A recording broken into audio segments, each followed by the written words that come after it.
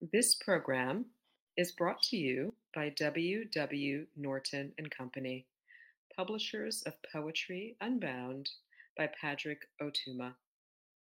Now in paperback and featuring immersive reflections on 50 powerful poems.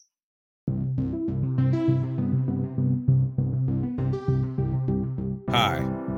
We hope you enjoyed today's offering selected by Ilya Kaminsky, author of Deaf Republic and Poem a Day guest editor for the month of December, brought to you by the Academy of American Poets.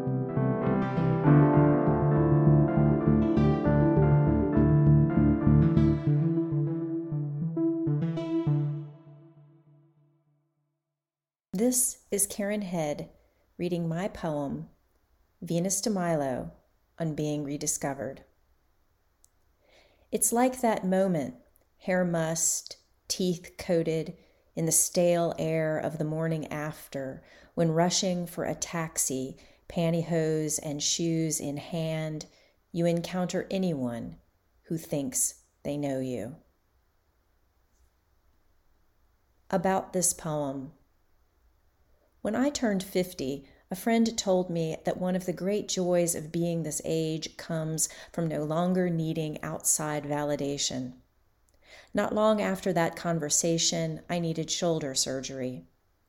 One day, after passing several friends and acquaintances on my way to physical therapy, looking anything but my best, and genuinely not caring what they thought, I found myself reading an article about the Venus de Milo. The idea of being discovered in a state that some would argue is not beautiful inspired me to write this modern aubade.